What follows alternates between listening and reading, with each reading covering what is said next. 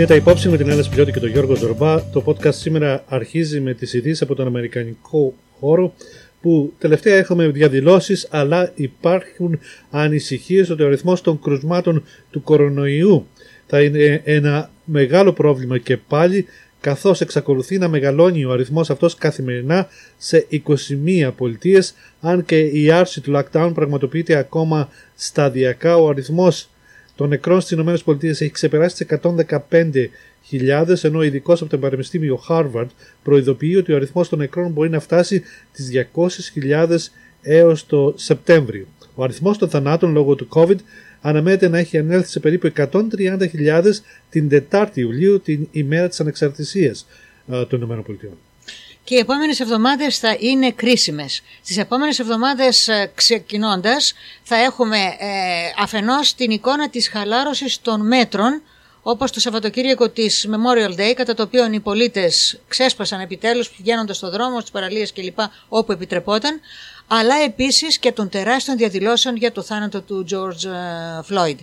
Αυτό ακόμα και αν πολλοί διαδηλωτές φορούσαν μάσκες και σε γενικές γραμμές στηρούσαν τα μέτρα κοινωνικής απόστασης. Βέβαια, οι εικόνες που έχουμε δει αυτό το διαψεύδουν, έτσι. Διότι δεν είναι δυνατόν να θέλεις να διαδηλώσεις και συγχρόνως να έχεις στο νου σου να κρατάς απόσταση 1,5 μέτρου στα ελληνικά, 2 feet. Έτσι. Ναι, και, δεν ξέρω πόσα πόδια είναι, πόσα μέτρα είναι, αλλά το ενδιαφέρον είναι ότι ακόμα και αν φοράς μάσκα και σου ρίχνουν τα κρυγόνα, τη βγάζεις για να μπορείς να αναπνεύσεις. Οπότε είναι δώρον-άδωρον. Νέα κρούσματα λοιπόν του COVID-19 και ο αριθμός των ανθρώπων που νοσηλεύονται έχουν αυξηθεί σε περιοχές της Καλιφόρνιας και κάποιων μεσοδυτικών πολιτιών, με την Αριζόνα να ανακοινώνει ότι επαναφέρει σε ισχύ το έκτακτο σχέδιό της για τα ιατρικά κέντρα και την Καλιφόρνια να βάζει ολόκληρες κομιτείες υπό εποπτεία. Αξιωματούχοι πιστεύουν ότι τα νέα κρούσματα οφείλονται σε μεγάλο βαθμό στη χαλάρωση των μέτρων και στην παραβίαση των κανόνων δημόσιας υγείας.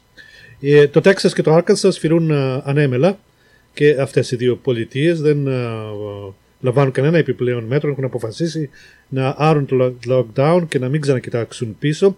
Η Utah και το Oregon έχουν αποφασίσει να σταματήσουν το reopening, την άρση των απαγορεύσεων, για να δουν πώς εξελίσσεται η κατάσταση. Η Φλόριντα όμως είναι ένα άλλο ανησυχητικό παράδειγμα μιας πολιτείας που έχει άρει τους περιορισμούς και μόλις σε μία μέρα οι αριθμοί, τα κρούσματα για τον κορονοϊό αυξήθηκαν κατά 35%, και να πούμε ότι η Φλόριντα είναι η πολιτεία που θα φιλοξενήσει το Ρεπουμπλικανικό Συνέδριο τον Αύγουστο, και ο κυβερνήτης της, ο οποίος είναι θερμός υποστηρικτής του Προέδρου Τραμπ και ήταν αυτός από τους τελευταίους κυβερνήτες που επέβαλαν μερικούς περιορισμούς στην πολιτεία, αρνείται να λάβει οποιαδήποτε μέτρα. Έχει πει ότι άνοιξε η πολιτεία for business και αυτό ήταν. Δημιουργήθηκε και λίγο θόρυβος με κάποιες δηλώσεις του. Πώς το είπε το God's Waiting Room? Ότι είναι η Φλόριντα είναι η αίθουσα αναμονής προκειμένου να δεις το Θεό, διότι βέβαια πολλοί είναι ο χώρος στο οποίο πηγαίνουν οι ηλικιωμένοι Αμερικανοί για να περάσουν τα τελευταία χρόνια της ζωής τους, και είναι ο μέσος όρος πάνω από 65 εκεί, που σημαίνει ότι έπρεπε να δοθεί ιδιαίτερη προσοχή, όχι μόνο γιατί υπάρχουν οι χώροι ευγυρίας, τα ιδρύματα ευγυρίας, αλλά και στο δρόμο. Οι άνθρωποι που κυκλοφορούν είναι ηλικιωμένοι. Προβλήματα λοιπόν στο χρηματιστήριο ξαφνικά την Πέμπτη. Την Παρασκευή έκλεισε με άνεδο λόγω της αμφιβολίας των επενδυτών για το πού πάει η κατάσταση με τον κορονοϊό, και βέβαια επιδεινώθηκε η κατάσταση με τις δηλώσεις της Ομοσπονδιακής Τράπεζας ότι ο δρόμος της ανάκαμψης θα είναι μακρύς, και με τα στοιχεία του Υπουργείου Εργασίας ότι ακόμα 1,5 εκατομμύρια άτομα ζήτησαν επίδομα ανεργίας την περασμένη εβδομάδα. Έχουμε φτάσει στα 40 εκατομμύρια συνολικά ανέργους από τον Μάρτιο. Και πάμε στις δηλώσεις του πλέον σχεδόν επίσημα υποψηφίου των Δημοκρατικών, του Τζο Μπάιντεν, ο οποίος ανακοίνωσε το σχέδιό του για το πώς θα πρέπει με ασφάλεια να ξανανοίξει η αμερικανική οικονομία εν μέσω της πανδημίας. Υποστήριξε βέβαια ότι είναι σε πολύ καλύτερη θέση να προσέξει τους Αμερικανούς πολίτες από ότι ο πρόεδρος Τραμπ, και σε θέματα επιχειρηματικά αλλά και στα θέματα προσωπικής υγείας, δηλαδή να προσέξει ώστε να μην παίρνονται ρίσκα τα οποία δεν χρειάζονται. Υποσχέθηκε λοιπόν να εγγυηθεί ότι θα υπάρχουν αρκετοί τρόποι να εξεταστούν, να γίνουν τα testings για περίπτωση μόλυνσης από τον ιό και επίσης ότι θα υπάρχει αρκετό προστατευτικό υλικό για τα άτομα που γυρίζουν πίσω στις δουλειές. Επίσης υποσχέθηκε ομοσπονδιακή χρηματοδότηση για αμοιβόμενη άδεια για εκείνους οι οποίοι ασθενούν από τον ιό και επίσης υποσχέθηκε ότι θα προβλέψει να υπάρξουν καινούριες προσλήψεις στον τομέα που θα χρειαστεί να ενισχυθεί για να ανασχεθεί η ανάπτυξη ή η επέκταση μάλλον της πανδημίας. Να πούμε ότι ο Τζο Μπάιντεν δεν έχει προγραμματίσει προεκλογικές συγκεντρώσεις αυτήν την περίοδο. Κάνει κυρίως μικρές συναντήσεις γύρω από την περιοχή στην οποία ζει στο Delaware και κυρίως τα πάντα τα κάνει online. Έχει πει ότι όταν δοθεί η άδεια από τον κυβερνήτη, γενικότερα από τους υπεύθυνους υγείας, τότε θα αρχίσει και αυτός τις προεκλογικές του εκστρατείες, αντίθετα με τον αντιπαλό, τον Αμερικανό πρόεδρο, ο οποίος έχει ήδη προγραμματίσει τις πρώτες του προεκλογικές συγκεντρώσεις, αρχίζοντας από την Οκλαχώμα. Υπήρξε και το συνήθες πολιτικό παιχνίδι μεταξύ των δύο αντιπάλων. Ο υποψήφιος των Δημοκρατικών εξέφρασε ανησυχία αν ο πρόεδρος θα φύγει όχι από το Λευκό Οίκο εύκολα όπως είχαν κάνει όλοι οι προκάτοχοί του ή αν θα προσπαθήσει να κλέψει τις προεδρικές εκλογές. Ο Τραμπ έσπασε να πει ότι αν χάσει θα φύγει γιατί έχει και άλλα πράγματα να κάνει. Κανείς όμως δεν αμφισβητεί ότι ο Τραμπ θα κάνει θέμα το αποτέλεσμα των εκλογών. Ήδη έχει κάνει θέμα με την επιστολική ψήφο. Οπωσδήποτε δεν θα δεχτεί το αποτέλεσμα αν δεν είναι θετικό γι' αυτό. Από την άλλη πλευρά, όταν ρωτήθηκε ο Μπάιντεν πού στηρίζεις αυτή την αίσθηση που έχεις ότι ο πρόεδρος δεν πρόκειται να δεχτεί εύκολα κάποιο αρνητικό αποτέλεσμα των εκλογών, είπε διότι έχει γίνει σχετική ανταρσία των στρατηγών, για την οποία έχουμε αναφερθεί επανειλημμένα και στη σελίδα μας στο Facebook. Και με δύο λόγια στον αέρα, όπως είπες και εσύ Γιώργο, το γνωστό πολιτικό παιχνίδι. Σημασία έχει ότι κάποιος να κρατάει σημειώσεις για το τι υπόσχεται ο Μπάιντεν, ώστε όταν φτάσει και αν φτάσει σε αυτή τη θέση να μπορέσει να τον ρωτήσει. Είπες αυτά. Έχουμε διαδηλώσεις λοιπόν για το θάνατο του George Floyd στη Μινεάπολη και έχουμε και αποκαλύψεις και για άλλους θανάτους που συνέβησαν πριν και μετά. Έχουμε δύο πρόσφατα παραδείγματα για θανάτους δύο ακόμα μαύρων. Έναν στην Ατλάντα, ο οποίος πυροβολήθηκε θανάσιμα από αστυνομικό, αλλά και έναν ακόμα στην Καλιφόρνια που βρέθηκε κρεμασμένος από ένα δέντρο. Στην Ατλάντα το θύμα ήταν 27 χρονών. Ο αστυνομικός που τον πυροβόλησε απομακρύνθηκε από τη δουλειά του. Ένας άλλος έχει τεθεί στη διαθεσιμότητα. Η αρχηγός της αστυνομίας παρατήθηκε και αρχίσει έρευνα για τις συνθήκες αυτού του επεισοδίου, ενώ πολύ παράξενο είναι το άλλο επεισόδιο αυτό στην Καλιφόρνια με το θάνατο του 24χρονου Ρόμπερτ Φιούλερ, ο οποίος βρέθηκε κρεμασμένος από το δέντρο έξω από το Δημαρχείο του Palmdale, και η αστυνομία λέει ότι είναι μάλλον αυτοκτονία και ότι δεν υπάρχουν κάμερες που να έχουν καταγράψει το επεισόδιο έξω από το Δημαρχείο. Πολλά τα ερωτηματικά γύρω από αυτό το επεισόδιο, γιατί υπήρξε και ένα άλλο ανάλογο που μερικές εβδομάδες πριν. Είναι παραδειγματική τιμωρία, να ρωτιέται κανείς, ήταν πράγματι μια αυτοκτονία και γιατί να την έκανε ο άνθρωπος στο Δημαρχείο, χωρίς σημείωμα, χωρίς κάτι, αν ήταν μια απόφαση διαμαρτυρίας για το ρατσισμό στις ΗΠΑ. Ακριβώς, Γιώργο, αυτά τα στοιχεία που λες δικαιολογούν και επιτείνουν την ανάγκη για αυτοψία, αν και πολύ δύσκολο να αποδειχθεί εγκληματική ενέργεια. Η αλήθεια είναι όμως ότι ο κόσμος το προσέλαβε διαφορετικά όλο αυτό και γι' αυτό είδαμε και στο Facebook και αλλού να ξαναεμφανίζεται το περίφημο, το κλασικό τραγούδι της Billie Holiday, ότι βλέπω ένα παράξενο φρούτο να κρέμεται από το δέντρο, μία από τα πιο συγκλονιστικά τραγούδια για την ρατσιστική βία. Οι διαδηλώσεις όμως και οι ταραχές για το θάνατο του George Floyd έχουν προκαλέσει και ξανά έντονες διαφωνίες για τα ιστορικά μνημεία των Ηνωμένων Πολιτειών, μνημεία στη Συνομοσπονδία που τάχθηκαν κατά της κατάργησης της δουλείας στον Αμερικανικό εμφύλιο πόλεμο, που έχουν γίνει στόχος των διαδηλωτών, εξού και αγάλματα και σύμβολα έχουν καταστραφεί μέσα στις πιέσεις για απομάκρυνση μνημείων που συνδέονται με τη δουλεία και την αποικιοκρατία.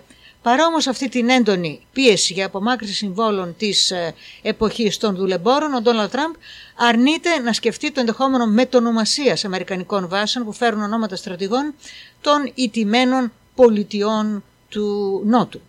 Τις τελευταίες μέρες εντείνονται και οι πιέσεις και στη showbiz να διαγράψει, κατεβάσει και εξαφανίσει ταινίες, σειρές, βιβλία, όπου παρουσιάζεται με αρνητική εικόνα και υποτιμητική, θα έλεγε κανείς, η μαύρη Αμερική. Η απόφαση του HBO ήταν να κατεβάσει το «Όσα παίρνει ο άνεμος», το κλασικό από την πλατφόρμα. Το αργότερα είπε ότι θα το επαναφέρει με σχετική υποστήριξη με ιστορικά στοιχεία.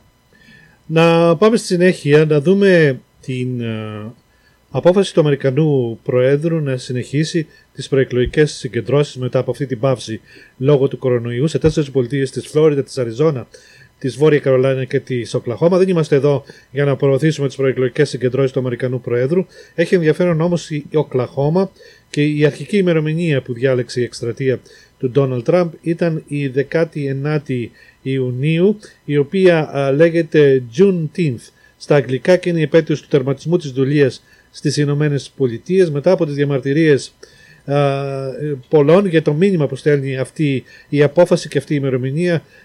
Ο Τραμπ γνωστοποίησε ότι αποφάσισε να μετατεθεί κατά μία ημέρα από την 19η στην 20η προεκλογική αυτή συγκέντρωση. Η 19η Ιουνίου θεωρείται η μέρα ελευθερίας, γιατί είναι η ημέρα που το Τέξας έγινε το 1865 η τελευταία από τις πολιτείες της άλλοτε συνομοσπονδίας που αναγκάστηκαν να συμμορφωθούν προς τη διακήρυξη της χειραφέτησης του Προέδρου Λίνκον, που όριζε πως όλοι οι άνθρωποι που κρατούνται σκλάβοι έπρεπε να αφαιθούν ελεύθεροι.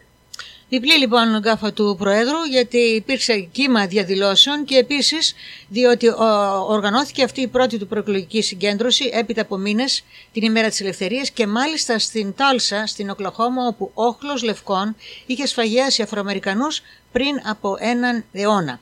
Το 1921 λοιπόν, όπου όχλος λευκών Αμερικανών είχαν κάψει μια περιοχή της πόλης, η οποία θεωρείται η Wall Street, η μαύρη Wall Street της περιοχής, γιατί ήταν εύφορη γειτονιά.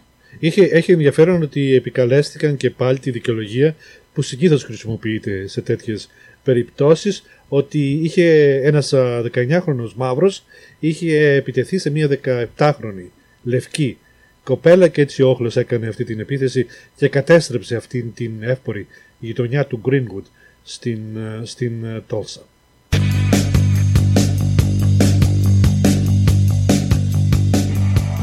Είναι τα Υπ Όψιν με τον Γιώργο Ζορμπά και με την Έλενα Σπηλιώτη και στις ειδήσεις από την Ελλάδα διαπιστώνουμε συνέχεια των διπλωματικών κινήσεων για την αντιμετώπιση του τουρκο-λιβικού συμφώνου για την ενέργεια, είτε ευθέως είτε πλαγίως. Στο πλαίσιο λοιπόν αυτών των διπλωματικών κινήσεων μεταβαίνει την Δευτέρα 15 Ιουνίου στο Παρίσι ο Υπουργός Εξωτερικών Νίκος Δένδιας για να συναντηθεί με τον Γάλλο ομόλογό του Ζαν-Ιβ Le Drian. Οι συζητήσεις θα περιστραφούν γύρω από θέματα διμερούς και ευρωπαϊκού αλλά και περιφερειακού ενδιαφέροντος. Φυσικά οι εξελίξεις στην Ανατολική Μεσόγειο, ο κορονοϊός, προσέλκυση επενδύσεων, μεταναστευτικό, ευρωπαϊκή προοπτική των Δυτικών Βαλκανίων, αλλά στη συνέχεια ο Υπουργός Εξωτερικών θα λάβει μέρος μέσω τηλεδιάσκεψης από κοινού με το Γάλλο ομολογό του και στο Συμβούλιο Εξωτερικών Υποθέσεων της Ευρωπαϊκής Ένωσης.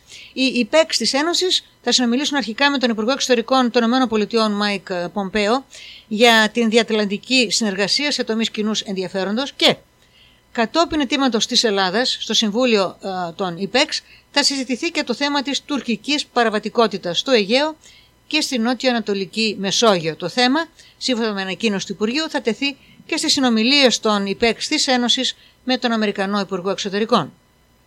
Ο Υπουργός Εξωτερικών στις 18 Ιουνίου θα επισκεφθεί το Κάιρο και για το ενδεχόμενο συμφωνίας για ΟΣ με την Αίγυπτο. Ο Νίκος Δένδιας είπε ότι δεν πρέπει να είμαστε υπεραισιόδοξοι και θα έλεγε κανείς δεν πρέπει να είμαστε ούτε καν αισιόδοξοι, γιατί τα πράγματα είναι δύσκολα για μια συμφωνία με την Αίγυπτο και δεν είναι καθόλου εύκολο ούτε μπορεί να συγκριθεί με τη συμφωνία που έκανε η Ελλάδα με την Ιταλία. Δεν είναι λίγες οι φορές που οι χώρες έχουν προτιμήσει να μένουν ανοιχτά θέματα παρά να θεωρηθεί ότι έκαναν μεγάλες υποχωρήσεις και αυτό ισχύει φαίνεται και σε αυτή την περίπτωση μεταξύ Ελλάδος και Αιγύπτου, ιδιαίτερα από πλευράς Αιγύπτου που φαίνεται ότι προσπαθεί να κρατήσει μερικές για αυτήν αναγκαίες ισορροπίες. Να κάνουμε μια σύντομη σύγκριση με την συμφωνία με την Ιταλία και την αμοιβαία οριοθέτηση. Να πούμε ότι παρότι είχε κρατήσει πολλά χρόνια η βασική προεργασία, δεν υπήρχαν αυτά τα σημαντικά θέματα, σημαντικές αυτές διαφορές όπου υπάρχουν ανάμεσα στην Ελλάδα και στην Τουρκία. Για την Ιταλία, οι δύο χώρες είχαν ήδη συνομολογήσει τα όρια των αντίστοιχων υφαλοκρηπίδων τους, όρια που με βάση το Διεθνές Δίκαιο για τη θάλασσα ήταν τα ίδια και για μία ΑΟΣ. Και αυτό, ανεβαίνοντας από το υπέδαφος προς την επιφάνεια της θάλασσας, βρίσκονταν τα ζητήματα της αλληλείας. Χρειάστηκε μία διαπραγμάτευση. Οι Ιταλοί ψαράδες θα έχουν ακόμα δικαιώματα να αλλιεύουν την κόκκινη γαρίδα, όπως λέγεται. Εδώ όμως με την Αίγυπτο τα πράγματα είναι δύσκολα. Και όχι μόνο γιατί πρέπει να ληφθεί υπόψη η συνολική επίρρεια των ελληνικών νησιών μαζί με το σύμπλεγμα του Καστελορίζου, αλλά και διότι έχει ευαισθησία η θέση της Αιγύπτου ως προς την παρακείμενη διαμάχη στην Λιβύη, η οποία έχει αναστατώσει ολόκληρη την περιοχή.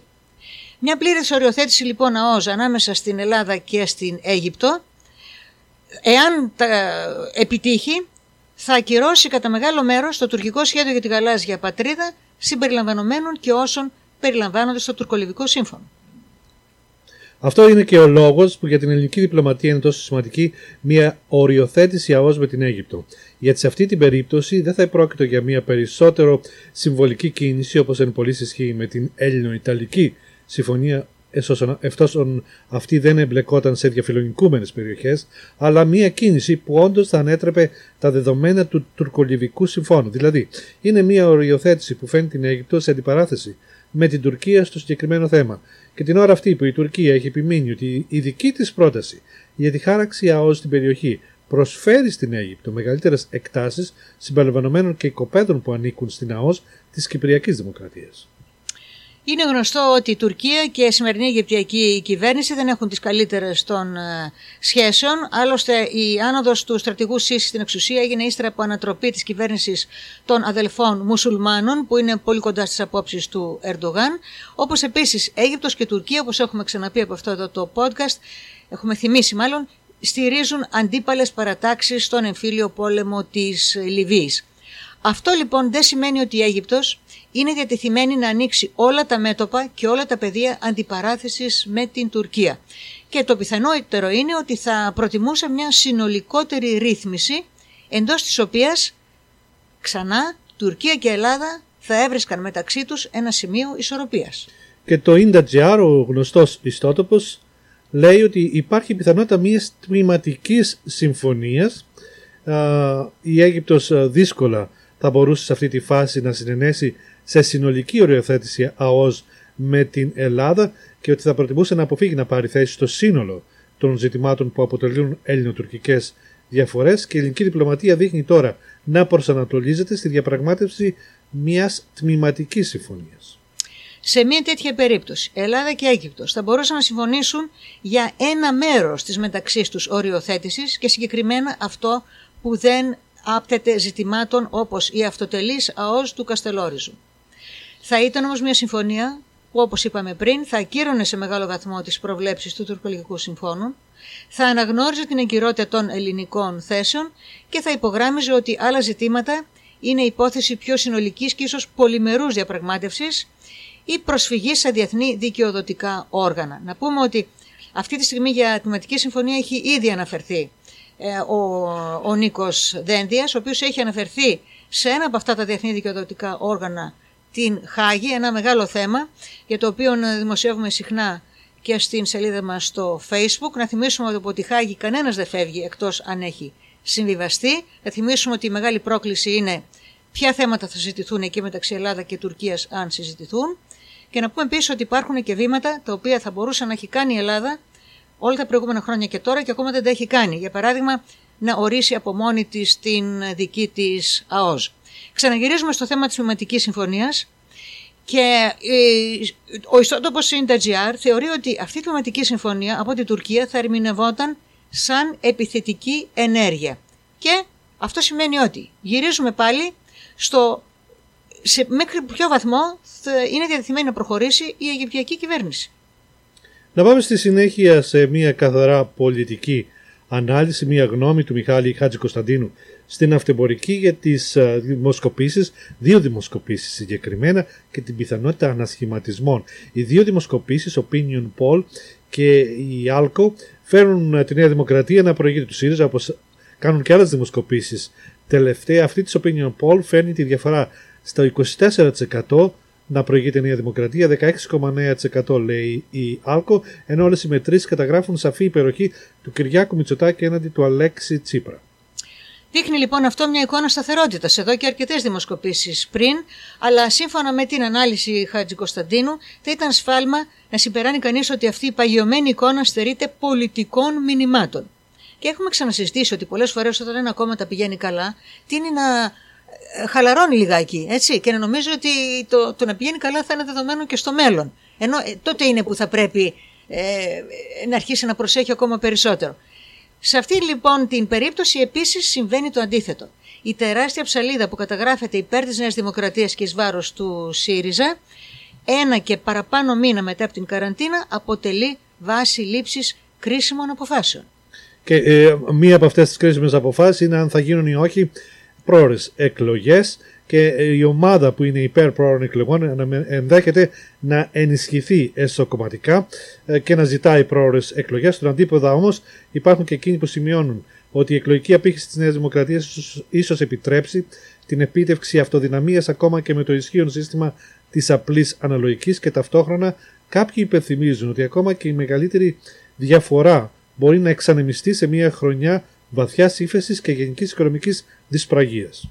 Τώρα, σχετικά με τον ανασχηματισμό που συζητείται εδώ και τις τελευταίες 4 εβδομάδες, τα πράγματα δείχνουν να είναι πιο ξεκάθαρα και μία πρόσφατη δημοσκόπηση της ΑΛΚΟ δείχνει ότι οι περισσότεροι πολίτες θα ήθελαν διορθωτικές κινήσεις στη σύνθεση του Υπουργικού Συμβουλίου. Ανασχηματισμό εισηγούνται όμως και δημοσκοπήσεις και στην αξιωματική αντιπολίτευση. Ανασχηματισμό θα λέγει κανείς εντός εισαγωγικών, γιατί μιλάμε για ερζάς κυβέρνηση εκεί, έτσι, σκιώδη κυβέρνηση.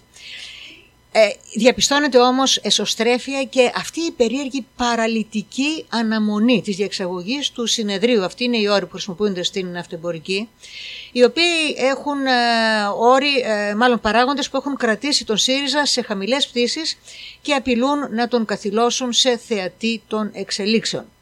Η σύνθεση λοιπόν της χειώδους κυβέρνησης παρουσιάζει σημαντικές αδυναμίες που έχουν σαν αποτέλεσμα το ρόλο της αντιπολίτευσης να τον αναλαμβάνουν πυκνά τα social media. Ακριβώς, και εδώ έχει ενδιαφέρον για αυτή την παραλυτική αναμονή, όπως είπαμε, του ΣΥΡΙΖΑ, να το κόμμα έχει αποφασίσει ότι θα αφήσει την κυβέρνηση να φθαρεί από μόνη της, λόγω κυρίως αυτών των προβλημάτων που θα προκύψουν με την ύφεση αυτή τη στιγμή, εάν δεν έχει τίποτα να προτείνει αυτή τη στιγμή και περιμένει είτε ένα συνέδριο είτε μια προεκλογική περίοδο για να συνάψει κάποιο πρόγραμμα, να το βάλει put it together, όπως λέμε, την τελευταία στιγμή.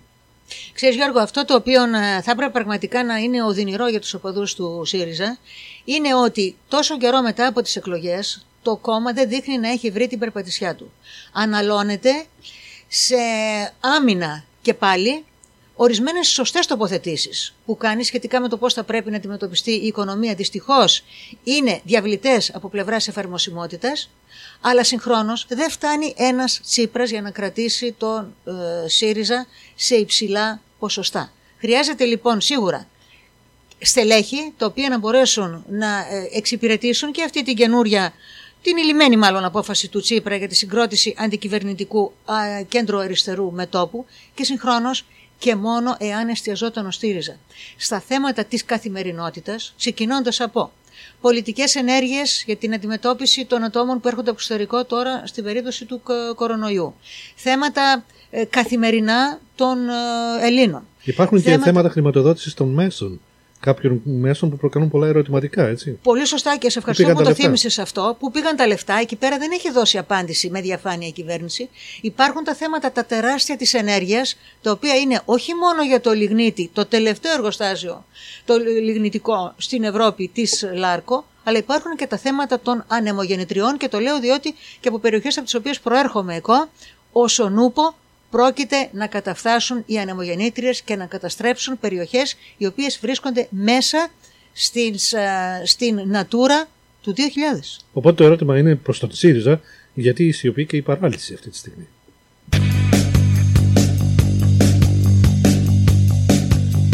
Είναι τα Υπόψιν με την Έλενα Σπηλιώτη και τον Γιώργο Ζορμπά, και στις ειδήσεις από τον ευρωπαϊκό χώρο κυριαρχούν και οι αναταραχές σε Λονδίνο και Παρίσι και τα αιτήματα για αλλαγές και οι καταγγελίες για ρατσισμό και αστυνομική βία. Στο Λονδίνο είχαμε διαμάχες και συγκρούσεις που ξέσπασαν ανάμεσα σε ακροδεξιούς διαδηλωτές και αντιρατσιστές. Οι ακροδεξιές οργανώσεις συγκεντρώθηκαν στο κέντρο του Λονδίνου για να προστατεύσουν τη βρετανική κουλτούρα, όπως είπαν, και ειδικότερα ιστορικά μνημεία, έπειτα από το περιστατικό κατά το οποίο διαδηλωτές του αντιρατσιστικού κινήματος επέταξαν μάλλον στο λιμάνι του Μπρίστολ το άγαλμα του εμπόρου σκλάβων του 17ου αιώνα το περασμένο Σαββατοκύριακο. Στη Γαλλία τώρα, σε πολλές μεγάλες πόλεις, χιλιάδες διαδηλωτές κατέβηκαν στους δρόμους για να καταγγείλουν ρατσισμό και την αστυνομική βία. Στον απόϊχο ακριβώς του σκανδάλου του φόνου του Φλόιντ, και αυτό μία ημέρα πριν από το προγραμματισμένο διάγγελμα του Προέδρου της Γαλλίας Εμμανουέλ Μακρόν. Οι άνθρωποι συγκεντρώθηκαν μετά από πρόσκληση της Επιτροπής Ανταμά Τραωρέ, του νεαρού μαύρου που πέθανε τον Ιούλιο του 2016 μετά τη σύλληψή του από αστυνομικούς στην περιοχή του Παρισιού. Και μάλιστα στο πλήθος των διαδηλωτών πολλοί φορούσαν μαύρα t-shirts με σύνθημα το αίτημα της οικογένειας Τραωρέ εδώ και 4 χρόνια, δηλαδή δικαιοσύνη για τον Ανταμό. Ανάλογες κινητοποιήσεις έγιναν και στην Μασσαλία, στη Λιόν, στο Μονπελιέ, στη Νάντ, στο Σεν-Ναζέρ, στο Μπορντό και στο Στρασβούργο. Να πούμε ότι η ομιλία του Μακρόν, την οποία θα δούμε στη συνέχεια, αναμενόταν τόσο από το αντιρατσιστικό κίνημα για τα μέτρα που θα ανακοίνωνε ο Γάλλος πρόεδρος, όσο και από τους αστυνομικούς, οι οποίοι εξέφρασαν έντονη δυσαρέσκεια για τα μέτρα που εξήγηλε ο Υπουργός Εσωτερικών για την αντιμετώπιση της ρατσιστικής συμπεριφοράς στις τάξεις της γαλλικής αστυνομίας, μεταξύ των οποίων ήταν και η εγκατάλειψη της τεχνικής του κεφαλοκλειδώματος. Στο τηλεοπτικό μήνυμα το οποίο αναπήφθηνε στο λαό της Γαλλίας ο Μακρόν, μίλησε για 2 θέματα πολύ σημαντικά, και για τον ρατσισμό, αλλά μίλησε επίσης και για την οικονομία. Και μένοντας στην οικονομία, να πούμε ότι υποσχέθηκε ότι το 500 δισεκατομμύρια ευρώ, τα οποία κόστησαν και κοστίζουν ακόμα για να κρατήσουν σε ζωή ορισμένες επιχειρήσεις, όπως επίσης να διατηρήσουν και τις θέσεις εργασίας, δεν πρόκειται να περάσουν στα νοικοκυριά, όπως είπε, μέσω υψηλότερων φόρων. Είπε επίσης ότι θα πρέπει να υπάρξει μια πιο ισχυρή Ευρώπη που θα εξαρτάται λιγότερο από τις Ηνωμένες και την Κίνα, και η μόνη απάντηση, όπως είπε, είναι η οικοδόμηση ενός αειφόρου και ισχυρού οικονομικού μοντέλου, αύξηση της εργασίας και της παραγωγής για να μην εξαρτιόμαστε από τους άλλους. Όπως είπε ο Γάλλος πρόεδρος, η Γαλλία συνειδητοποίησε τα λάθη που υπάρχουν στο οικονομικό της μοντέλο και γενικότερα στην Ευρώπη, και την εξάρτηση, την υπερβολική μάλιστα εξάρτηση στην παγκόσμια αλυσίδα εμπορεύματος, από τα αυτοκίνητα μέχρι τα τηλέφωνα και τα χάπια, τα φάρμακα. Βλέπουμε λοιπόν ότι είναι πολύ ενδιαφέρουσα η εποχή που ζούμε, βέβαια, γιατί βλέπουμε ότι μία μετά την άλλη οι χώρες αρχίζουν να ενεργούν σε κλίμακα εσωστρέφειας, το οποίο βέβαια δεν έχει και τέλος, διότι αν υποθέσουμε ένα ιδανικό σενάριο όπου η κάθε χώρα παράγει αυτά ακριβώς που τις χρειάζονται και δεν χρειάζεται τη διπλανή χώρα για να αγοράσει κάτι συμπληρωματικό, αυτό σημαίνει αυτόματα και θάνατο του παγκοσμίου εμπορίου, απλοποιώντας φυσικά αυτά τα θέματα. Είναι σημαντικό λοιπόν ότι ο Μακρόν μίλησε για την υπερβολική εξάρτηση από τις αγορές του εξωτερικού, που το συνειδητοποίησαν πολλές χώρες λόγω του κορονοϊού και πώς σταμάτησαν το supply chain. Να πούμε επίσης ότι αναφέρθηκε και στην πανδημία, αλλά και στους βανδαλισμούς αγαλμάτων που έχουν μπει στο στόχαστρο των διαδηλωτών τις τελευταίες μέρες, και είπε ότι η μάχη κατά του ρατσισμού δεν θα πρέπει να οδηγήσει σε επανεγγραφή της ιστορίας με μίσος. Η γαλλική δημοκρατία, είπε ο Μακρόν, δεν θα διαγράψει οποιοδήποτε όνομα από την ιστορία της, δεν θα ξεχάσει κανένα από τα έργα τέχνης και δεν θα κατεβάσει αγάλματα. Και να πούμε ότι σχετικά με αυτό το θέμα της διατήρησης μάλλον των αγαλμάτων αμφιλογωμένων προσωπικότητων και εποχών της ιστορίας, το συζητάμε σε χωριστή ενότητα του podcast. Στην Πολωνία λοιπόν, η οποία έχει εκλογές στις 28 Ιουνίου, προεδρικές εκλογές, με ανακοινώσεις από τον πρόεδρο της Πολωνίας που και πάλι δημιούργησαν πρόβλημα, καθώς δήλωσε ότι η κοινότητα ομοφυλοφίλων, transgender και παρομοίων περιπτώσεων είναι χειρότερη από τον κομμουνισμό και κατόπιν αυτού θα πρέπει να προωθούνται τα δικαιώματα των ανθρώπων αυτών, δήλωσε ο πρόεδρος της Πολωνίας, ο Αντζέι Ντούντα, κατά τη διάρκεια ομιλίας του σε προεκλογική συγκέντρωση. Να πούμε ότι η χώρα είναι κυρίως καθολική και η εκστρατεία του Προέδρου είχε βασιστεί ακριβώς στην υποστήριξη των οικογενειακών αξιών, με την έννοια που το καταλαβαίνει ένας φανατικός καθολικός. Ακριβώς. Ο Ντούντα είναι σύμμαχος του κυβερνώντος κόμματος Νόμος και Δικαιοσύνη, που πολλοί καταγγέλουν για την ατζέντα κατά των ομοφυλόφιλων στην Πολωνία. Η χώρα θεωρείται η χώρα με τη χειρότερη απόδοση σε θέματα δικαιωμάτων ΛΟΑΤΚΙ στην Ευρωπαϊκή Ένωση, όπως καταγγέλει μια ευρωπαϊκή οργάνωση. Να πούμε ότι το κόμμα Νόμος και Δικαιοσύνη κέρδισε την πλειοψηφία των εδρών στο Πολωνικό Κοινοβούλιο με μια συντηρητική εθνικιστική ατζέντα αυστηρών καθολικών αξιών και υποστηρίζει με ζέση την παραδοσιακή οικογένεια και αντιτίθεται στεναρά στους γάμους ομοφυλόφιλων.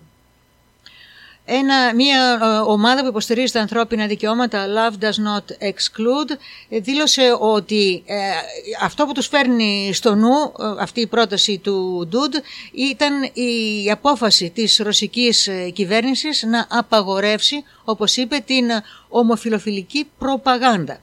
Ο υποψήφιος της αριστεράς, ο Ρόμπερτ Μπίντρουν, ο οποίος είναι ο πρώτος πολιτικός στην Πολωνία, ο οποίος έχει παραδεχτεί δημόσια ότι είναι γκέι, κάλεσε τον Ντούντα να τελειώσει με αυτές τις συζητήσεις του μίσους, σε tweet το οποίο ανήρθησε αμέσως μετά από την ομιλία.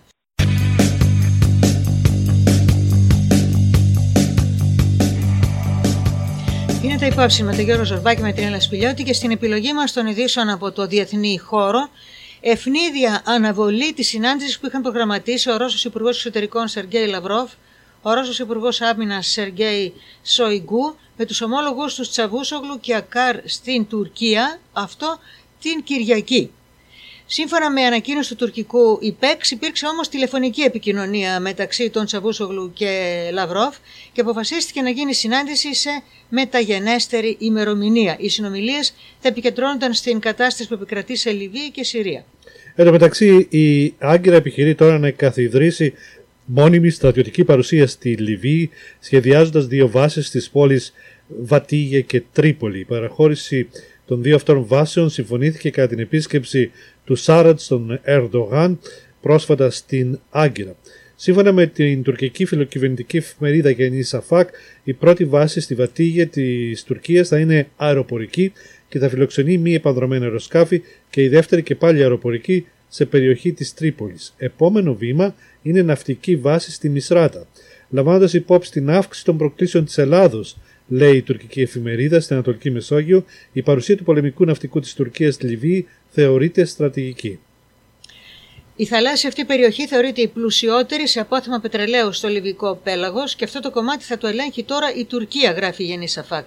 Η παρουσία τουρκικών πλοίων θεωρείται απαραίτητη για την ασφάλεια των γεωτρήσεων στην περιοχή. Και σύμφωνα με το ίδιο δημοσίευμα, ομάδες υποβρυχίων καταστροφών της Τουρκίας έχουν ήδη μεταβεί στην Λιβύη, προκειμένου να εκαθαρίσουν από νάρκες τις περιοχές από τις οποίες έχουν υποχωρήσει οι δυνάμεις του Χαφτάρ, ειδικά νότια της Τρίπολης. Η Τουρκία έχει υποσχεθεί επίσης βοήθεια στην αποκατάσταση των εγκαταστάσεων του ηλεκτρικού και της υδροδότησης στην Λιβύη. Να πάμε στην συνέχεια στον πόλεμο που έχει ανοίξει ο Αμερικανός πρόεδρος εναντίον του Διεθνούς Ποινικού Δικαστηρίου με επιβολή οικονομικών κυρώσεων σε στελέχη του δικαστηρίου, κάτι που καταδικάστηκε από το Διεθνές Ποινικό Δικαστήριο την Πέμπτη. το οποίο κρίνει ότι οι ενέργειες αυτές από αμερικανικής πλευράς υπονομεύουν την κοινή προσπάθεια να καταπολεμήσουμε, προς την ανακοίνωση, την ατιμωρησία και να εξασφαλίσουμε λογοδοσία για μαζικές ομότητες. Ο Ντόναλντ Τραμπ ανέβασε ακόμα περισσότερο τον τόνο την Πέμπτη, ανακοινώνοντας οικονομικές κυρώσεις για να αναγκάσει το δικαστήριο να μην διενεργήσει έρευνα ούτε να ασκήσει δίωξη σε Αμερικανούς στρατιωτικούς για εγκλήματα που φαίνονται να διαπράχθηκαν στον πόλεμο του Αφγανιστάν. Να πούμε ότι την Παρασκευή διαμαρτυρήθηκε για αυτή την απόφαση, για αυτό το βήμα που έχει ανακοινώσει ο πρόεδρος Τραμπ, επίσης και η Επιτροπή Ανθρωπίνων Δικαιωμάτων του Οργανισμού Ηνωμένων Εθνών. Εκτιμάται ότι πρόκειται για αντίδραση της Ουάσιγκτον στην απόφαση που έλαβε το Μάρτιο σε δεύτερο βαθμό το δικαστήριο που εδρεύει στη Χάγη να εγκρίνει την έναρξη έρευνας για εγκλήματα πολέμου και εγκλήματα κατά της ανθρωπότητας στο Αφγανιστάν παρά την εναντίωση την ήδη εκπεφρασμένη της κυβέρνησης Τραμπ. Η αμερικανική αυτή κίνηση δεν έχει στόχο μόνο στελέχη του δικαστηρίου, αλλά και μέλη των οικογενειών τους και επιπροσθέτως η κυβέρνηση Τραμπ ανακοίνωσε την Πέμπτη ότι αρχίζει μια έρευνα για πιθανή, τουλάχιστον καταγγελόμενη, διαφθορά του Διεθνούς Ποινικού Δικαστηρίου. Ο εισαγγελέας, το Υπουργός Δικαιοσύνης των Ηνωμένων Πολιτειών, ο William Barr, σε συνέντευξη τύπου μαζί με τον Υπουργό Εξωτερικών Μάικ Πομπέο και τον Υπουργό Άμυνας Μαρκ Έσπερ, αλλά και τον Σύμβουλο Εθνικής Ασφάλειας Ρόμπερτ Ο'Μπράιεν, ανακοίνωσαν αυτή την απόφαση και έφυγαν από την συνέντευξη τύπου χωρίς να πάρουν αποφάσεις. Ο Υπουργός Δικαιοσύνης ο Μπαρ άφησε να εννοηθεί ότι αυτή είναι μια αρχή μιας εκστρατείας εναντίον του δικαστηρίου, το οποίο χαρακτήρισε ότι λίγο πολύ δεν είναι τίποτα περισσότερο από ένα πολιτικό εργαλείο που χρησιμοποιούν οι διεθνές ελίτ που δεν έχουν να δώσουν λογαριασμό σε κανένα. Να πούμε διευκρινίζοντας ότι η εισαγγελέας του δικαστηρίου Φατού Μπενσουντά επικεντρώνεται πέρα από τις ομότητες που, όπως είπαμε, φέρεται να έχουν υπαρχθεί από Αμερικανούς στρατιώτες στο Αφγανιστάν. Να θυμίσουμε ότι οι Ηνωμένες Πολιτείες είναι εκεί από το 2001. Αναμένεται επίσης να εξεταστούν και κατηγορίες για βασανιστήρια σε βάρος στελεχών της CIA. Μία επίθεση στο ποινικό δικαστήριο εκπροσωπεί επίσης μία επίθεση απέναντι στα συμφέροντα των θυμάτων αυτών των αποτρόπιων πράξεων, για τα οποία πολλές φορές το δικαστήριο αποτελεί και τον τελευταίο χώρο στον οποίο μπορούν να καταφύγουν για να τους απονεμηθεί η δικαιοσύνη. Και να πούμε ότι εκτός από τις έρευνες που το δικαστήριο έδωσε το πράσινο φως το Μάρτιο για το Αφγανιστάν, αποφάσισε να αρχίσει έρευνες και για εγκλήματα που έχουν διαπράξει και Ισραηλινές αλλά και Παλαιστινιακές δυνάμεις. Αυτό έγινε από τον Δεκέμβριο και ο Υπουργός Εξωτερικών Μάικ Πομπέο άφησε να εννοηθεί ότι οι κυρώσεις αυτές εναντίον του δικαστηρίου δεν είναι μόνο για το Αφγανιστάν, αλλά έχουν να κάνουν και με την απόφαση αυτή του δικαστηρίου για τις Ισραηλινές και Παλαιστινιακές δυνάμεις σε μια κίνηση των ΗΠΑ να υποστηρίξουν το Ισραήλ. Όπως ήταν αναμενόμενο, ο Μπέντζαμιν Νετανιάχου από Ισραηλινής πλευράς καλωσόρισε αυτή την κίνηση των Ηνωμένων Πολιτειών, χαρακτηρίζοντας το δικαστήριο ότι έχει πολιτικοποιηθεί, αλλά ο Υπουργός Εξωτερικών της Ολλανδίας, Στεφ Μπροκ, δήλωσε ότι ανησυχεί πολύ από αυτήν την αμερικανική κίνηση. Το American Civil Liberties Union στις Ηνωμένες Πολιτείες καταδίκασαν αυτή την απόφαση, λέγοντας ότι με αυτή την κίνηση η κυβέρνηση Τραμπ δείχνει ένα δείγμα, ίσως ένα σινιάλο προς αυταρχικά καθεστώτα και τρομοκρατώντας δικαστές και εισαγγελείς που έχουν στόχο να φέρουν στη δικαιοσύνη χώρες για την παραβίαση ανθρωπίνων δικαιωμάτων και την εκτέλεση εγκλημάτων. Το Διεθνές Ποινικό Δικαστήριο στη Χάγη συμπληρώνει 20 χρόνια. Είναι ανεξάρτητο δικαστήριο που στρέφεται εναντίον φυσικών προσώπων και εκδικάζει γενοκτονίες και εγκλήματα πολέμου. Οι Γερμανοί υπό τον Υπουργό Εξωτερικών Κλάους Κίνγκερ το 1998 ήταν εκείνοι που κυρίως επέμειναν στη δημιουργία ενός ανεξάρτητου ποινικού δικαστηρίου. Και το δικαστήριο δημιουργήθηκε για επέκταση των αρμοδιοτήτων προηγούμενων δικαστηρίων που είχαν δημιουργηθεί μόνο για την πρώην Ιουγκοσλαβία και την Ρουάντα. Το Συμβούλιο Ασφαλείας είχε δημιουργήσει εκείνα τα δικαστήρια στις αρχές της δεκαετίας του 1990 υπό την προϋπόθεση ότι θα μπορούσε να ασκεί επιρροή σε αυτά, δηλαδή θα μπορούσε να εκλέγει δικαστές και κατηγόρους και διατηρούσε το δικαίωμα ακόμα και να κλείσει τα δικαστήρια αυτά. Το νέο Διεθνές όμως Δικαστήριο είναι διαφορετικό και κανένα κράτος λογικά και θεωρητικά δεν μπορεί να έχει επιρροή πάνω σε αυτό. Ωστόσο, μια διεθνής δικαιοδοσία του δικαστηρίου που θα μπορούσε να θίξει διεθνή κυριαρχικά δικαιώματα ήταν και είναι για τις ΗΠΑ και άλλα κράτη απαράδεκτο. Οι ΗΠΑ φοβούνταν και φοβούνται ότι εξαιτίας των αμερικανικών στρατιωτικών αποστολών σε πολλά μέρη του κόσμου, στρατιώτες από τις ΗΠΑ θα μπορούσαν να παραπευθούν στο νέο Διεθνές Δικαστήριο. Οι Αμερικανοί αρνούνταν επί χρόνια να αποδεχθούν την αντικειμενική υπόσταση του εγκλήματος της διεξαγωγής ενός επιθετικού πολέμου. Μόλις το 2010 αποδέχτηκαν ότι μπορεί να στοιχειοθετηθεί ένα τέτοιο έγκλημα. Οι Ηνωμένες Πολιτείες προσπάθησαν να εμποδίσουν τη δημιουργία αυτού του ανεξάρτητου Διεθνούς Ποινικού Δικαστηρίου, αλλά συμφώνησαν τελικά το 1998, 120 κράτη στην ίδρυσή του και 21 απήχαν, ενώ Κίνα, Ιράκ, Ισραήλ, η Ιεμένη, Λιβύη, Κατάρ και οι Ηνωμένες Πολιτείες ψήφισαν κατά. Στις 31 Δεκεμβρίου του 2000 υπέγραψε και ο τότε πρόεδρος Μπιλ Κλίντον, αλλά είπε ότι το κείμενο δεν θα σταλεί στην Γερουσία για επικύρωση μέχρι που οι Ηνωμένες Πολιτείες να έχουν αξιολογήσει τις ενέργειες, τις πρωτοβουλίες του δικαστηρίου. Ο διάδοχος του George Bush 2 χρόνια αργότερα ακύρωσε την συμφωνία. Σήμερα, 20 χρόνια μετά την ίδρυσή του, έχουν προσχωρήσει συνολικά 123 κράτη, αλλά ακόμα Κίνα, Ηνωμένες Πολιτείες, Ρωσία, Ινδία, σχεδόν όλα τα αραβικά κράτη και το Ισραήλ και το Ιράν δεν συμμετέχουν. Η συμμετοχή στο Διεθνές Ποινικό Δικαστήριο είναι εθελοντική και η αποχώρηση είναι εφικτή μέσω μιας ανακοίνωσης. Να πούμε επίσης ότι έχουν συχνά ακουστεί κριτικές και αμφισβητήσεις για το δικαστήριο, κυρίως από αφρικανικές χώρες, με το επιχείρημα το δικαστήριο στρέφεται κυρίως κατά Αφρικανών ηγετών, παρά το γεγονός ότι εγκλήματα πολέμου και γενοκτονίας καταγράφονται και από λευκούς, ενώ το δικαστήριο απαντάει ότι επικεντρώνονται εκεί γιατί πουθενά στον κόσμο δεν σημειώνονται περισσότερες παραβιάσεις όσον αφορά τα ανθρώπινα δικαιώματα.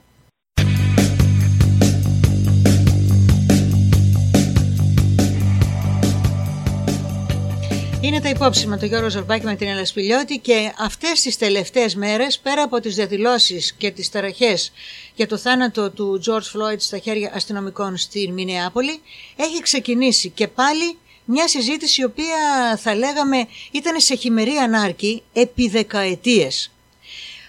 Αφορμή είναι οι επιθέσεις που έγιναν σε αγάλματα που συμβόλιζαν εποχές που κάποτε ήταν αφορμή για δόξα, κυρίως στις νέες κοινωνίες που δημιουργούνται μέσω της αποικιοκρατίας, και για τις τελευταίες δεκαετίες ήταν σύμβολο ντροπής, θα έλεγε κανείς.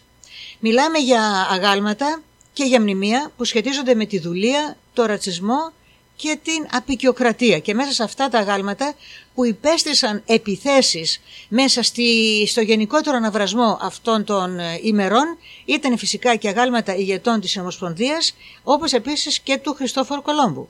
Και εκτός από τα μνημεία και τα αγάλματα έχουμε και στρατιωτικές βάσεις για τις οποίες οι διαδηλωτές ζητούν να αλλάξουν όνομα, όπως οι βάσεις Fort Bragg και Fort Benning, αλλά παρά την έντονη αντίδραση, την έντονη πίεση μάλλον για απομάκρυνση συμβόλων και ονομάτων που θυμίζουν αυτήν την εποχή, ο πρόεδρος των ΗΠΑ αρνείται ακόμα και να σκεφτεί, όπως είπε, το ενδεχόμενο μετονομασίας αμερικανικών βάσεων που φέρουν ονόματα στρατηγών ηττημένων δουλοκτητικών πολιτιών του Νότου στον αμερικανικό εμφύλιο. Και η όλη ιστορία θα μπορούσε να συγκεντρωθεί σε δύο τρόπους να δει κανείς αυτό το θέμα των αγαλμάτων συγκεκριμένων μορφών της ιστορίας. Οι υποστηρικτές των μνημείων λένε ότι τα αγάλματα αυτά είναι σημαντικές υπενθυμίσεις της ιστορίας. Οι αντίπαλοι τους υποστηρίζουν ότι τα μνημεία δοξάζουν εκείνους που πήγαν σε πόλεμο εναντίον των ΗΠΑ για να διατηρήσουν τη δουλεία. Έχουμε και επέκταση αυτών των κινήσεων στην Αγγλία αλλά και το Βέλγιο, ενώ οι ιστορικοί έχουν διαφορετικές απόψεις. Για τις διαμαρτυρίες θα αναφέρουμε δύο χαρακτηριστικές. Ο Μάρκ Σάμερς, καθηγητής του Πανεπιστημίου του Κεντάκι, λέει ότι πότε φτάνουμε πέρα από τα όρια με το να απομακρύνουμε μια ιστορία ώστε να μην τη θυμόμαστε λάθος ή με το να έχουμε περιστάσεις και εκδηλώσεις που μας θυμίζουν τα πάντα. Πάντα, συνεχίζει ο Μάρκ Σάμερς, ένιωθα ότι η τιμή προς το παρελθόν δεν πρέπει να γίνεται με λιγότερα μνημεία, αλλά με περισσότερα. Ενώ ο Σκοτ Σάντσατς, ιστορικός στο Πανεπιστήμιο Carnegie Mellon, σημείωσε ότι οι Αμερικανοί έχουν μια μακρά παράδοση διαφωνιών σχετικά με τα μνημεία. Η αφαίρεση ενός μνημείου δεν διαγράφει την ιστορία, λέει ο Σκοτ Σάντσατς. Δημιουργεί νέα ιστορία. Και αυτό συμβαίνει πάντα, ανεξάρτητα από το αν τα αγάλματα ανεβαίνουν, κατεβαίνουν ή όχι. Και εδώ κάναμε μια συζήτηση μεγάλη και θα λέει κανείς και λίγο οδυνηρή, ενώ προετοιμάζαμε αυτό το podcast. Οδυνηρή με την έννοια ότι όλοι μας έχουμε μεγαλώσει σε χώρους όπου σε πλατείες ή εκεί όπου περνούσαμε για να κάνουμε οτιδήποτε απαιτούσε η καθημερινή μας ζωή, υπήρχαν, ακόμα και δεν τα προσέχαμε κάθε μέρα, μορφές από το παρελθόν. Από παρελθόν για το οποίο κάποτε χώρες ήταν περήφανες και εποχές όπου χώρες θα όφυλαν να ντρέπονται. Και μιλάμε βέβαια ότι η φυσιογνωμία του Κολόμβου, συγκεκριμένα για τις Ηνωμένες Πολιτείες, είναι μια αμφιλογόμενη κατάσταση και όπου μερικοί, όπως για παράδειγμα η Ιταλική κοινότητα, την γιορτάζει με παρελάσεις και άλλες εκδηλώσεις, και όπου πολλοί όμως και απόγονοι των αυτόχθονων Αμερικανών ξέρουν ότι με το που πάτησε το πόδι του ο Κολόμβος στις Ηνωμένες Πολιτείες ξεκίνησαν τα δεινά των αυτόχθονων πολιτισμών. Και μας ήρθε στο μυαλό και ο Μεγαλέξανδρος, για να το φέρουμε στα δικά μας δεδομένα, πως είναι μια τιμή για μας. Και αγάλματα του Μεγαλέξανδρου υπάρχουν παντού, υπάρχουν όμως και κόσμος έξω από αυτό, και κυρίως στις χώρες στις οποίες έκανε τις εκστρατείες του, που το θεωρούν έναν κατακτητή, αλλά και είχαμε και κατά καιρούς αντιδράσεις για τον Μεγαλέξανδρο. Τον είχαν χαρακτηρίσει και μερικοί συγγραφείς, μερικοί δημοσιογράφοι σφαγέα κτλ. Υπάρχουν και εκεί οι αντιρρήσεις. Αλλά μιλώντας γενικότερα για δουλεία και με παράδειγμα τις Ηνωμένες Πολιτείες, προσπαθήσαμε να βρούμε μια λύση. Ποια θα ήταν η καλύτερη λύση? Αυτή τη στιγμή δεν μπορεί να σταματήσει τα αγάλματα να πέσουν, αυτά τα αγάλματα τα οποία έχουν γίνει στόχοι. Τι κάνεις με αυτά λοιπόν, οι αρχές κυρίως, όταν τα ξαναβρίσκουν, όπως στην Αγγλία που έβγαλαν μερικά αγάλματα από το ποτάμι? Τι κάνεις με αυτά τα αγάλματα και πώς συμβάλλεις, δεν ξέρω αν μπορούμε να πούμε αποκατάσταση της ιστορίας, ή τι κάνεις τέλος πάντων σε αυτή την περίπτωση με αυτά τα αγάλματα, με αυτά τα μνημεία, με αυτές τις βάσεις, με οτιδήποτε άλλο. Πριν να σκεφτούμε τη λύση πάνω σε αυτό, καταλάβαμε ότι έχουμε πλήρη συναίσθηση της χρονικής στιγμής κατά την οποία γίνονται αυτές οι αντιδράσεις, γιατί αυτά τα αγάλματα ήταν εκεί πέρα για δεκαετίες. Έλεγε κανείς ότι ήταν εκεί πέρα ίσως και για 100 χρόνια. Γιατί λοιπόν τώρα, διότι είναι μαζεμένη όλη αυτή η οργή. Όλη αυτή η οργή για τις ρατσιστικές διακρίσεις, οι οποίες φαίνεται να μην προχωρούν αρκετά γρήγορα όπως θα έπρεπε, και ο κόσμος έφνης βλέπει μία μορφή η οποία μπορεί να είναι λαξευμένη είτε σε μάρμαρο είτε να είναι χυτευμένη σε μέταλλο, αλλά και μόνο το γεγονός ότι είναι ανθρωπόμορφο αυτό το σύμβολο της καταπίεσης συμβάλλει στην αύξηση αυτής της αγανάκτησης. Πρόκειται λοιπόν για μία χρονική στιγμή η οποία σημαίνει βίαιη αντίδραση. Εάν περνούσε αυτή η χρονική στιγμή ή αν είχε προφταστεί, δηλαδή αν αυτά τα αγάλματα που αφορούσαν σε παρελθόν αμφιλεγόμενο είχαν απομακρυνθεί από τις θέσεις τους, τότε ίσως να έπρεπε να έχουν θέση σε ένα μουσείο. Όπως αποφάσισαν ορισμένοι ότι αυτά τα αγάλματα, με όλα τα τραύματα τα οποία έχουν υποστεί από τον όχλο, γιατί περί όχλου πρόκειτο φυσικά, θα έπρεπε να έχουν μία θέση ενσωματωνόμενα στην ιστορία της συγκεκριμένης σελίδας, ας πούμε, του παρελθόντος των ΗΠΑ ή της Αγγλίας, και όχι αγνοώντας το γεγονός ότι αυτά τα άτομα υπήρχαν και δεν μπορούμε να αφαιρέσουμε σελίδες από την ιστορία. Αλλά εκεί έρχεται και η πρόκληση. Πώς θα γίνει αυτή η έκθεση σε μουσείο αυτών των τραυματισμένων αγαλμάτων? Κατά λες τραυματισμένων, μπορεί να είναι οι μπογιές που έχουν πεταχτεί, τα σκοινιά τα οποία τα έφεραν τα αγάλματα κάτω, το αποκεφαλισμένο άγαλμα του Κολόμβου. Η ιδέα λοιπόν, μία πρόταση που έχει γίνει, είναι να αποσυρθούν αυτά τα μνημεία, τα αγάλματα, να μπουν σε μουσεία και να μπουν δίπλα περιγραφές, είτε αυτές είναι σε πινακίδες, είτε είναι σε βίντεο, οτιδήποτε η τεχνολογία μπορεί να μας βοηθήσει σε όλα αυτά, Και όπως είπε και η Έλενα σωστά, ο όρος είναι να ενσωματωθεί αυτή η πτυχή του αγάλματος, αυτή η σημερινή ιστορία, αυτό που συμβαίνει πάνω σε αυτά τα αγάλματα και κυρίως το γιατί συμβαίνει, με την κίνηση αυτή εναντίον του ρατσισμού και εναντίον της βίας, να ενσωματωθεί λοιπόν και να υπάρχει εκεί για την ενημέρωση και την εκπαίδευση των επόμενων γενεών. Δεν διαγράφεις την ιστορία, απλώς προσθέτεις στην ιστορία. Ακριβώς, Γιώργο, όπως το λες, θα ήταν μια ανιδιοτελής πολιτική πράξη, η οποία δεν θα έπαιρνε ούτε τη μία πλευρά ούτε την άλλη και θα άφηνε τον επισκέπτη του μουσείου να αποφασίσει για λογαριασμό του. Αυτή λοιπόν ίσως θα μπορούσε να είναι η απάντηση. Να θυμίσουμε ότι ζούμε σε πολύ έντονες στιγμές ακόμα και θα συνεχίσει αυτή η ένταση, τουλάχιστον στην αμερικανική κοινωνία, διότι δυστυχώς μετά από την περίπτωση Φλόιντ εξακολούθησαν οι περιπτώσεις βιαιοπραγίας εναντίον Αφροαμερικανών και επομένως αυτό δεν έχει τέλος.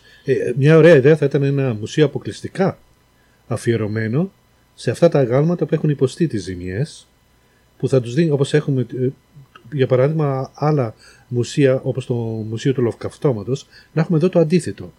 Τα αγάλματα αυτά τα οποία υπέστησαν ζημιές για αυτούς και για αυτούς τους λόγους. Να γίνεται δηλαδή μια ευκαιρία για να εκπαιδευτεί ο κόσμος πάνω στα θέματα ρατσισμού, ξενοφοβίας, οτιδήποτε εκπροσωπούν τα πρόσωπα αυτά τα οποία απεικονίζονται.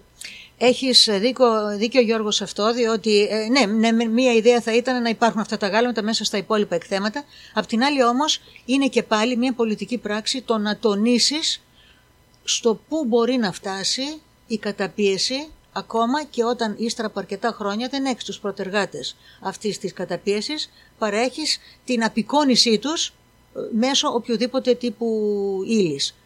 Αυτό κι αν θα ήταν σχολείο, πραγματικά, για να καταλάβει ο κόσμος το κακό που έφεραν αυτές οι φυσιογνωμίες, και για τον Κολόμβο μιλάμε τώρα, αλλά και το Λεοπόλδο του Βελγίου, και άκουσον, συνήθως αυτή η οργή παρουσιάζεται σε χώρες που ήταν πρώην απικιοκρατικές δυνάμεις.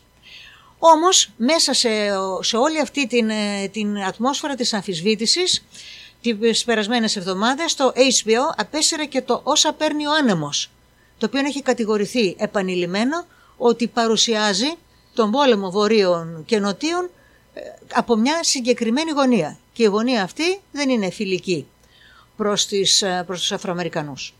Ακριβώς, και υπήρξε και εδώ θόρυβος για την απόφαση αυτή του HBO. Τελικά η συνδρομική αυτή, το συνδρομικό αυτό κανάλι αποφάσισε να επαναφέρει στο μέλλον την ταινία, όπου θα συνοδεύεται όμως με μια συζήτηση για την εικόνα που παρουσιάζει στο Νότο, τους μαύρους και το καθεστώς της δουλείας, αποσύροντας κάποιο είδους ρομαντισμού που έχει εμφανιστεί στην ταινία, αλλά και το γεγονός ότι παρουσιάζονται μονόπλευρα και κυρίως στερεοτυπικά οι μαύροι στο Νότο μέσα από την ταινία ως απενβάλλον.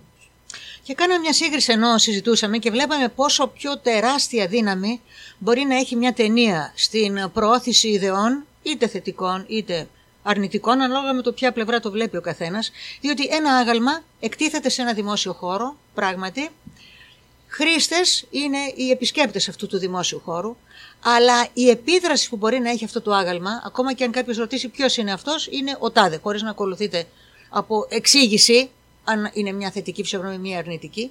Καμία σύγκριση λοιπόν με τη δύναμη που μπορεί να έχει μια ταινία στο να δημιουργήσει τελικά καταστάσεις συνείδησης και τρόπους σκέψης. Πραγματικά αυτή η ταινία, το «Όσα παίρνει ο άνεμος», παρουσιάζει την μαύρη κοινότητα είτε μέσω πράξεων βίας, είτε μέσω εκπροσώπων της, η οποία είναι τουλάχιστον μέχρι ανώτερο υπηρετικό προσωπικό από εκείνους που δουλεύανε μέσα στο σπίτι και όχι στους αγρούς, διότι υπήρχαν και εκεί διακρίσεις. Θεωρούνταν μάλιστα οι Αφροαμερικανοί, οι οποίοι δούλευαν μέσα στο σπίτι, κάτι σαν προδότες σε σχέση με τους άλλους τους Αφροαμερικανούς που δούλευαν μόνο στα χωράφια. Αυτές λοιπόν οι τρεις καταστάσεις παρουσιάζονται μέσα στο «Όσα παίρνει ο άνεμος» και χρειάζεται ένα μάθημα, θα λέει κανείς, σύντομο, σε οποιονδήποτε αποφασίσει να το δει για πρώτη φορά. Έχει ενδιαφέρον γιατί υπάρχει μια άλλη, μετά από πολλά χρόνια, η ταινία The Color Purple, που είχε μάλιστα γυρίσει και ο Steven Spielberg, αλλά βασισμένη σε βιβλίο Αφροαμερικανίδας, το οποίο άρχισε ένας θόρυβος για το γεγονός πρώτα ότι ένας Εβραίος παρουσίαζε την ταινία και το γεγονός όμως ότι ήταν μια πραγματικότητα. Αυτοί οι σκληρές σκηνές που έδειχναν μέσα σε μια μαύρη οικογένεια, έτσι, που ήταν όμως εν μέρει δούλοι.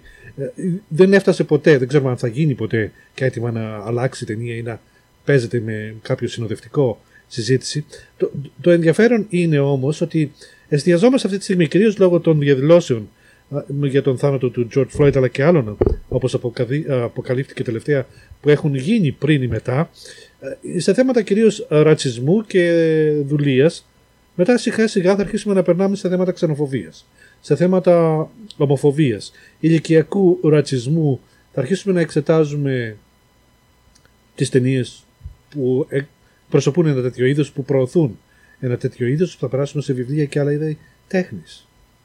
Αυτό λοιπόν είναι ακριβώς και ο κίνδυνος τώρα πια, διότι μην ξεχνάμε ότι την εποχή που καίγονταν βιβλία δεν είναι πάρα πολύ μακριά και ήταν ακριβώς η εποχή που τα βιβλία θεωρούνταν επικίνδυνα, διότι διέσπηραν συγκεκριμένες ιδέες.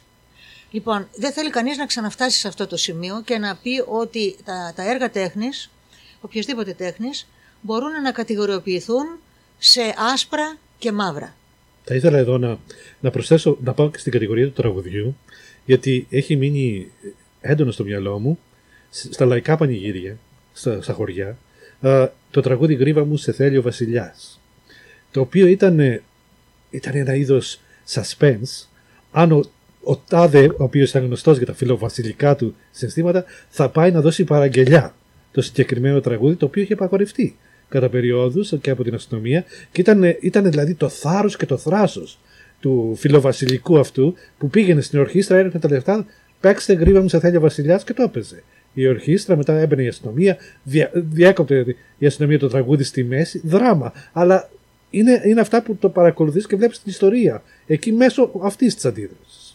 Γιώργο, αυτό που λες είναι συγκλονιστικό. Πραγματικά θυμάμαι και εγώ αυτό το τραγούδι και δείχνει ακόμα μια φορά ότι πολλές φορές οι άνθρωποι εκπροσωπούνται μέσω ενός έργου τέχνης, είτε γιατί δεν μπορούν να το κάνουν οι ίδιοι γιατί απαγορεύεται, είτε διότι απλούστατα το έργο τέχνης το λέει καλύτερα από ό,τι θα μπορούσαν να το πούν οι ίδιοι.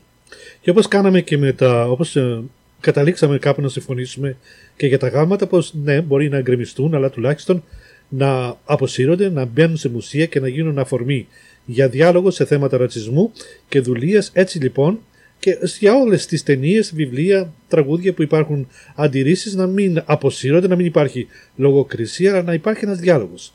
Ένας διάλογος σε θέματα είτε αφορούν ξενοφοβία, είτε ομοφοβία, ηλικιακό ρατσισμό, είτε πολιτικά φρονήματα, ένα διάλογο, και να μην φτάνουμε στην ταινία σε αυτό που έχουμε επανειλημμένα αποκλείσει, πονάει κεφάλι, κόβει κεφάλι, στα αυτά τα ακραία, κρεμίζουμε τα αγάλματα, δεν εμφανίζονται πουθενά, αποσύρουμε ταινίες και με βιβλία και τελείωσε. Η ιστορία δεν διαγράφεται. Μπορεί να ξαναγραφτεί, να προσθέσουμε πράγματα πάνω της. Εδώ όμως φτάσαμε στο τέλος του σημερινού μας podcast. Κατά τη διάρκεια της εβδομάδας, για όλες τις τελευταίες ειδήσεις, μπορείτε να απευθυνθείτε στη σελίδα μας στο Facebook, Τα Υπ Όψιν, και όπως επίσης να διαβάσετε και τις σελίδες μας σε άλλα θέματα, The Greek We Speak και Postcard Stories.